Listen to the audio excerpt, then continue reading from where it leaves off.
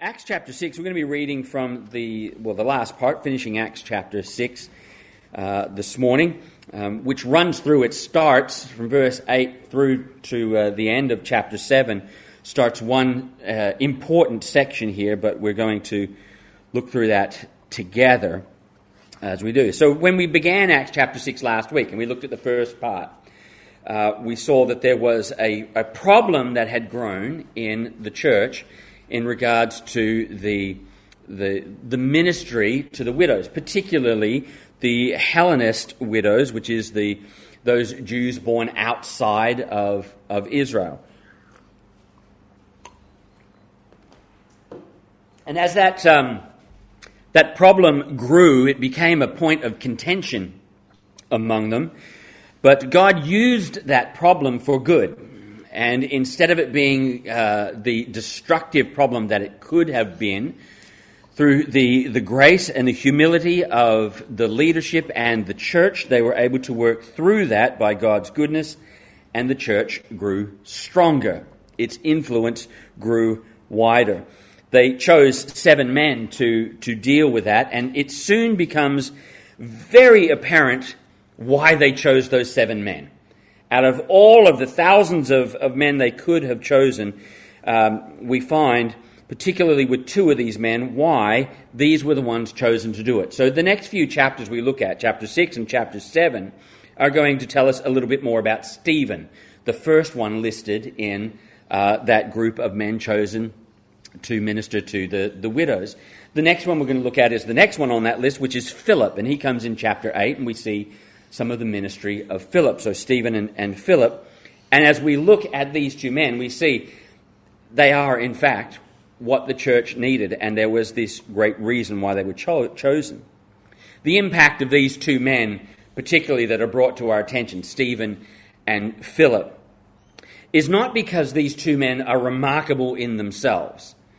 What gives these 2 men their great impact is they believe in the remarkable God. That's what changes, that's what makes these moments, these events of Stephen and Philip so great, so powerful, and so important. God is able to use the short life of a man named Stephen, which we're going to start this morning, and use it for eternal good. Most of us are probably familiar with how the story of Stephen ends. He is famous for being the first Christian martyr. So we know how it ends, and his life is cut short by this act of terrible cruelty. Now, the growing pains that we see at the beginning of chapter 7, like we talked about last week, they're actually good signs, that there is this tension, that there is this growing pains that come are a good sign, because God's purpose for the church was never just for Jerusalem. He didn't intend for the church to be a Jerusalem-centric thing, but to explode through the rest of the world. And so we begin to ask if that's what he had intended, and we see in Jerusalem how the church is just growing and growing and growing there in Jerusalem. And then we know how the end of Acts goes, because we come to Paul and see it spread through the world. How do we get from the apostles and Jerusalem to Paul and the world? How does the gospel transfer from that little place to this massive world we have? Stephen. Stephen is the catapult that will send the gospel around the world. This moment here, these events of Stephen, take a large portion of Acts. In fact, they, besides Paul, who covers last, but no one event takes as much space in the book of Acts as the account of Stephen here. He is, and this moment is, extremely important in our Christian history. It's important, yes, because it is that catalyst to spread the gospel to the world.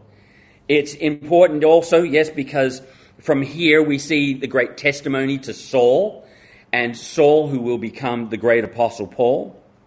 But also it's important on a much more personal level. It is hugely important on a more personal level because Stephen shows us a real example of what it is to live a life for Christ, including suffering.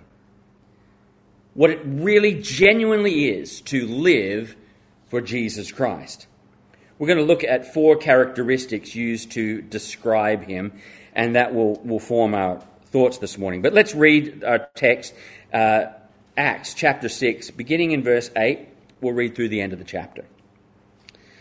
And Stephen, full of faith and power, did great wonders and signs among the people. Then there arose some from what is called the synagogue of the freedmen, Cyrenians, Alexandrians, and those from Cilicia and Asia, disputing with Stephen. And they were not able to resist the wisdom and the spirit by which he spoke.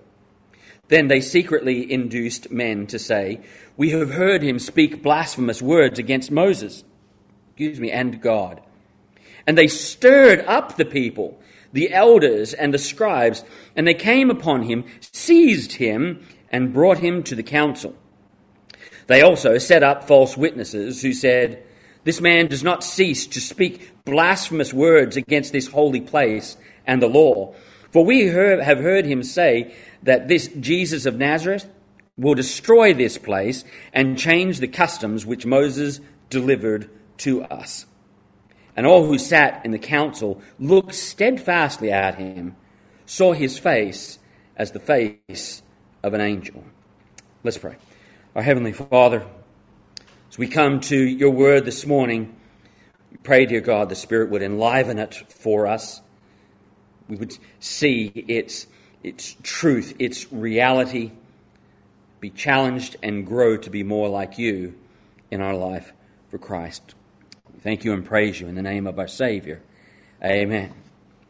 So we're going to look at 4 characteristics which are told to us of Stephen here as we see him before this gathering, this trial, and these accusations. Some of them we find just previously. So in verse 3 of Acts chapter 6, when it's speaking of the men that they chose, including Stephen, it says that he is full of the Holy Spirit and wisdom. That is clearly a description of one of the things that characterizes Stephen. In verse 5, it gives us a more particular description of Stephen, applying these things directly to him. It says in verse 5, "And they chose Stephen, a man full of faith and the Holy Spirit." Then as we come down into the text we just read, it begins with these words, "And Stephen, full of faith," or grace, "and power, did great wonders and signs among the people." It said of Stephen, in every one of these descriptions of him, that he is full of faith, that he is full of the Holy Spirit, that he is full of grace and full of power. It's, not an amazing thing to look here and see. In every case it says that he is full of. That simple phrase, full of, we understand, means that he is totally controlled by.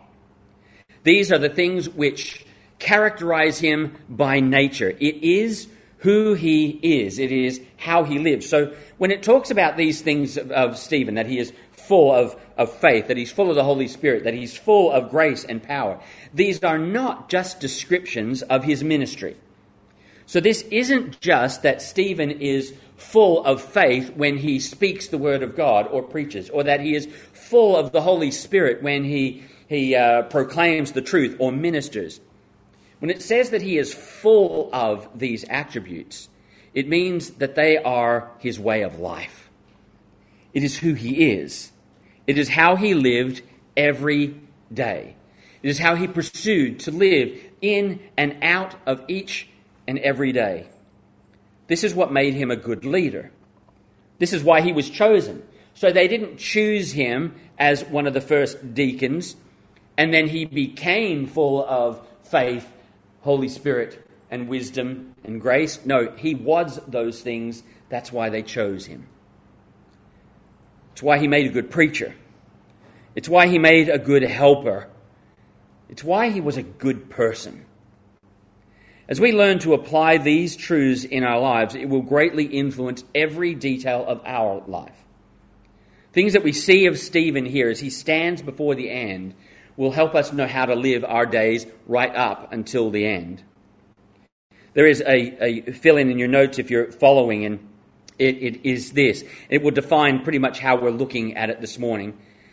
It says in Stephen, we see his unshakable faith. That is the work of God in him and the unmistakable grace at work through him. So as we look at these characteristics that describe Stephen, we see these two things. There is the work of God in him and the work of God through him. An unmistakable, unshakable faith and an unmistakable grace. So let's look at this first thought, the unshakable faith. He is described as a man who is full of faith. Full of faith. He is an example to have faith in God. Stephen was a man who is a man of deep faith. And we'll next week, as we get into chapter 7 and his great sermon, we will be able to see more of his beliefs and what he saw. So we'll examine more of his beliefs and his understanding next week through chapter 7. But he is a man of deep faith in God. And from the dispute that arises here between him and the Jews and then ultimately the council there, we know that he believed Jesus fully. He was a man who didn't just take bits and pieces of Jesus and like this bit and that bit, but he actually saw Jesus, he heard Jesus, he understood what Jesus said, and he began to believe it so fully that he could see, perhaps even more clearly than the apostles, what this gospel meant for the world. And could understand that and saw just the beauty of what the gospel was. He believed what Jesus said. He believed what Jesus did. In verse 14, one of the accusations they bring against him, and although Luke describes these as false accusations, they are probably false in the sense that they are twisted and used out of context to present a case against him. But one of the things that's brought against him is, for we have heard him say that this Jesus of Nazareth will destroy this place and change the customs which Moses delivered to us. You'll compare that to what we remember Jesus said while he stood in the temple at one point. Jesus answered and said to them, "Destroy this temple, and in 3 days I will raise it up." Seems Stephen remembered these words, studied these words, heard these words, and believed they were true. And while the people thought they were speaking of the temple, and that's what got them irritated, Jesus and Stephen knew that it wasn't about the temple, the building. It was bigger than that. This was about Jesus. Stephen was preaching the gospel of Jesus as living, resurrected, and reigning Messiah. Like Stephen, true faith finds its beginning in believing Jesus, the sinless Son of God, who died on the cross to pay a debt that we owe, and then rose from the dead to give life eternal. This message, this gospel, this salvation had found its way so deeply into Stephen's heart, had changed him so profoundly that it affected every part of his life, every way that he lived. He preached the gospel that Jesus preached. For God so loved the world that he gave his only begotten Son, that whoever believes in him should not perish, but have everlasting life. He believed the words that Paul would say later in 2 Corinthians, for he, that is God the Father, made him, the Son, who knew no sin, to be sin for us, that we might become the righteousness of God in him. That faith changed his life and shaped everything after that. The moment he believed Jesus Christ as Savior, his whole life was entirely changed. Part of the tension that comes between Stephen and those that are accusing him here is that he preached that Jesus changes everything. He rescues us from condemnation, but not just rescues us from condemnation, but then changes and renews our life. Makes it something new, better, more glorious. He is the fulfillment of everything that came before. That's why they have a problem with him talking about the law, because he believed that Jesus made everything better, fulfilled what should be. The end of verse 14 said one of the charges they bring against him is that, and change the customs which Moses delivered to us. See, he's preaching and proclaiming that what they had in the temple and the sacrifices and all that, they were great, but they're not Jesus. Jesus is what we genuinely need. It said that we're told here in verse 9 that he was preaching in the synagogue of the freedmen. It might represent here, when it speaks of that, it might represent that that two synagogues have come together here. Basically, because the Cyrenians and the Alexandrians are from the north of Africa, and the Cilicians and Asia, well, they're Asia Minor and around there. Some suggest that Paul may have even been in this group there, because Paul was from Cilicia. Tarsus, where he is from, is the main city of Cilicia. Whether he was here or not isn't, at this point, isn't the case. He certainly makes his presence known later. But these are synagogues of Hellenists. Okay, these are the people that Stephen had been ordained to minister to in the church, the Hellenists. That is, the Jews who had been born outside of Israel and made their way back. So this is a synagogue of those Hellenists. In regards to being the synagogue of the freedmen, this is a synagogue which was made up of people who used to be slaves. That's why it's called freedmen. They used to be slaves, but their owners had released them to their freedom. And so that defined who they were. They were once slaves, but now they are free. And they have gathered together, and they're in these synagogues together to worship and to pursue the God that they see through the law and the Old Testament. Stephen believed that these people who had been freed from slavery could be freed from the bondage of the law by Jesus Christ. He is there preaching to slaves who've been freed, hoping and praying that they would see that Jesus would make them truly free. Fundamental to everything we know about Stephen is that he believed God. He was full of faith. Jesus saves, Jesus changes, Jesus sets free, and Jesus gives life.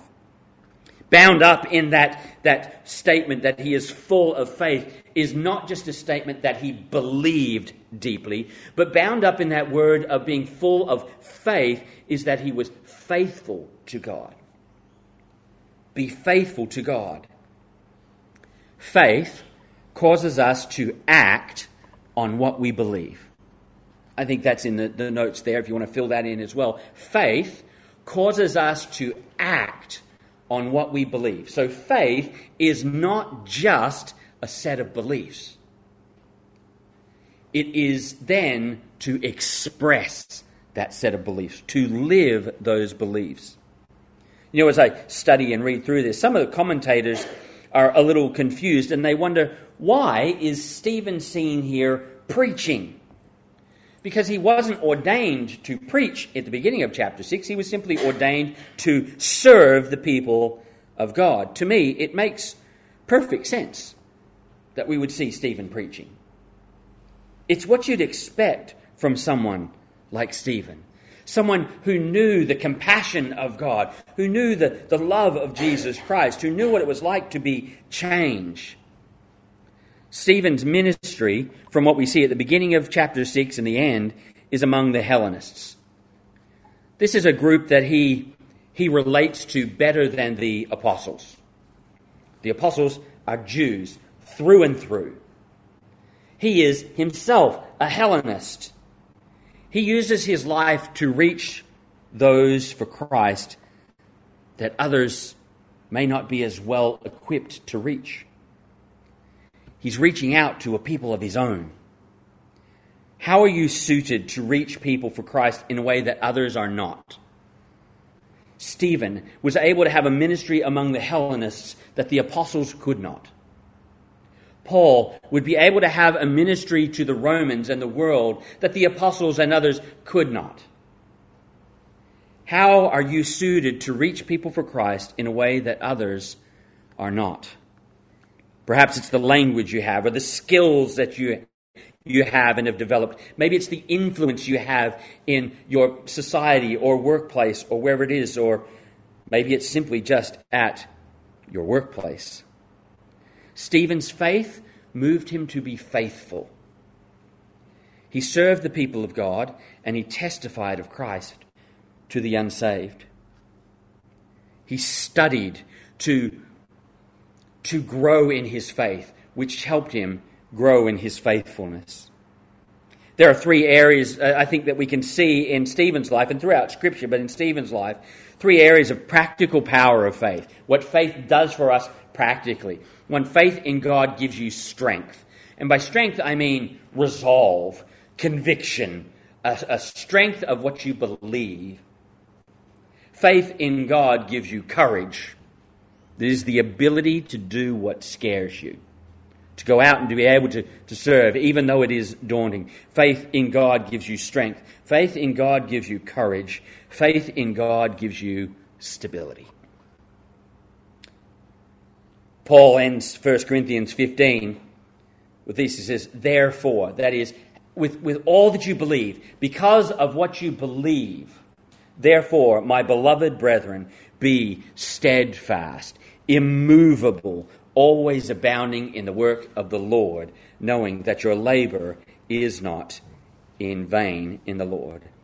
Stephen is a man who is full of faith. This is part of his unshakable faith. He is also a man who is full of the Spirit.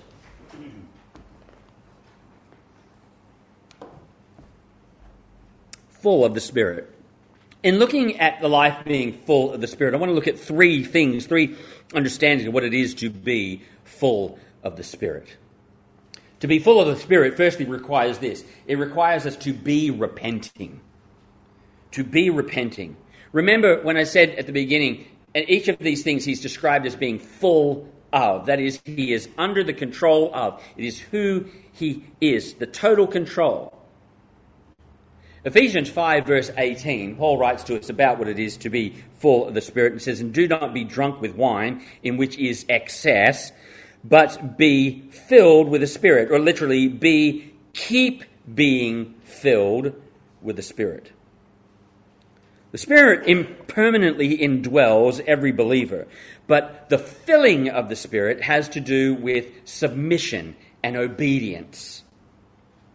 To be full of the Spirit is to make it our habit to obey the Spirit. That's what it means to be full of the Spirit. Make it our habit to obey the Spirit. It means, firstly, not hindering the Spirit with our sin. Galatians chapter 5 and verse 17 says, for the flesh lusts against the Spirit, and the Spirit against the flesh, and these are contrary to one another, so that you do not do the things that you wish. To be full of the Spirit, we need to be repenting. Secondly, we need to be asking. How do we obey the Spirit? Say, well, it's about submitting and obeying the Spirit. How do we do that? Romans 8 chapter 5 says, for those who live according to the flesh set their minds on the things of the flesh, but those who live according to the Spirit, the things of the Spirit. Set your mind, fill your mind with the things of God. In Colossians, Paul says it this way, it says, seek those things which are above. Put your mind on the things that are godly and right. Fill your mind with God's Word. Pastor John Piper illustrates Ephesians 5:18 like this. He asks a question. At the beginning it says, do not be drunk with wine. He says, how do you get drunk? You drink to excess. You keep drinking and you keep drinking and you keep drinking, and the more you drink, then you become drunk. The illustration is there. It says, don't just keep drinking and drinking and drinking wine in excess to be drunk. Rather, be drinking in the Spirit until you are completely influenced by the Spirit. Keep drinking the Spirit. Take in his truth. Luke 11, Jesus says that God gives good gifts. How much more does God, if an evil person knows how to give good gifts to his children, how much more does God give good gifts to those who ask of him? And he says, ask of him the Spirit. Ask for the fullness of the Spirit. In our times of prayer, when we come to God's Word and we read God's Word, dear God, fill me with your Spirit today to not just see your truth, but to be enabled to live your truth. To understand what that truth means for me today. To follow and to obey your Word. Be repenting, be asking. Thirdly, be walking. The filling of the Spirit is no magic potion. It's a way of life. And when we talk about being filled with the Spirit, it's not a thing where we say, God, fill me with the Spirit, and then there's this magical thing which happens, and all of a sudden we have the ability to be godly. It's not a magic potion like that. It's a way of life. It's a life of obedience. Set your mind on the things of God and seek the power of the Spirit to live it out. Paul says in Galatians, I say then, walk in the Spirit. Walk in the Spirit, and you shall not fulfill the lusts of the flesh. Stephen was a man of unshakable faith because he was full of faith and full of the Holy Spirit. That unshakable faith showed itself in a life of unmistakable grace. You could see it. You could see it in his life. Verse 8 also tells us that he is full of grace. Know the grace of God. In Acts chapter 4 and verse 33, we're told that there was great grace upon the church. Grace doesn't just manifest itself to the church, but it manifests itself in the lives of individuals. We know the grace of God in setting us free. But God's grace saves us. It is his great gift. For by grace you are saved through faith, that not of yourselves. It is the gift of God. That is, we know his favor, not his judgment. Stephen was a man who humbly recognized the goodness of God in his life every day. He saw the bounty and the blessings of God each and every day. This is what made him a compassionate man. It's what made him a godly man. Each and every day is a gift of God. Know the grace of God. Show the grace of God. People who know the grace of God will show it. When we understand the grace of God, when we understand what God has done in life, and we recognize and we see God's great and glorious bounty of blessings on us each and every day, we will show the grace of God around us. Stephen was an example of graciousness. We see it in his compassion, in serving the church and the widows. We see it in his response to the accusers. He doesn't bite back and he doesn't get angry. And even at the end, when we see him in his death, we don't see an angry and bitter man, but a man of grace. There is a striking resemblance between the events here with Stephen and the trial and death of Jesus Christ. They are very similar. In the way Stephen stands before his accusers, falsely accused. We have the same sorts of things, that the people falsely accusing him and people being stirred up against him and false witnesses before a trial again. And Stephen stands before them innocent and compassionate and gracious. He shows us even in these events what it is to live the life of Christ. And rather than being angry or bitter, he seeks the good of those that accuse him. He seeks their salvation. Ultimately, their hatred is going to kill him. And in that moment, he will forgive them. The fullness of faith and the fullness of the Spirit makes us gracious people. Fourthly, This is the last of our descriptions of him. He is full of faith. He is full of the Holy Spirit. He is full of grace. And fourthly, he is full of power. And as he received help from God. Help from God. Verse 8 tells us that he did many mighty works. God worked mightily through Stephen. Now, signs and wonders didn't come to everyone who was full of the Spirit. The power of God comes to everyone who is full of the Spirit. Not all in the same ways. There is more to God's power than cool tricks. The fullness of faith and the fullness of the Spirit can transform your marriage. It can transform your family. It can transform your pain and your hurt and your confusion. The power of God through the fullness of the Spirit can change every part of those things. And that is the unique and glorious power of God. God's mighty power works in every part of our life. The power of the Spirit in our life is to make us more like Christ in every area of our life. I believe that the power of God transforming your life is perhaps a greater sign and wonder than healing the sick. Imagine the testimony of salvation that people see when they see what God is doing actually in your life and in your family. That has a far greater impact on the world than if you can heal somebody or speak some weird way. To see that God can actually change your life, and they can see it. Stephen shows us that Jesus was not lying.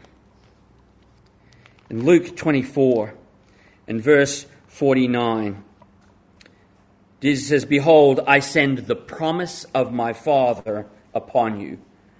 But tarry in the city of Jerusalem until you are endued with power from on high." We began in Acts chapter 1, and Jesus reminds us again, you shall receive power. Stephen shows us this is real, this is true, this is not just words. It's not just for a select few. That if we follow God, if we are full of faith and full of the Spirit, there is a fullness of power that comes to our lives. Power of God is real. And with the power of God comes the wisdom of God. He is said also to be a man full of wisdom. Stephen shows another of Jesus' promises fulfilled, that he is full of wisdom. In Luke 21 and verse 15, Jesus gave these words of promise, "For I will give you a mouth and wisdom which all your adversaries will not be able to contradict or resist." What do we see happening with Stephen? Stephen stands in the synagogue there, and maybe it's an organized debate between them, and maybe it's just him preaching. But as they stand there and as they talk and as they share, no one can beat him. For every accusation they have, he has an answer. For every question they have, he has an answer. For every difference they have, he has an answer. God promises wisdom. All the study that Stephen did, all the seeking of God and his will is now put to use by the Spirit. Wisdom is there for the taking. God will is freely give us wisdom.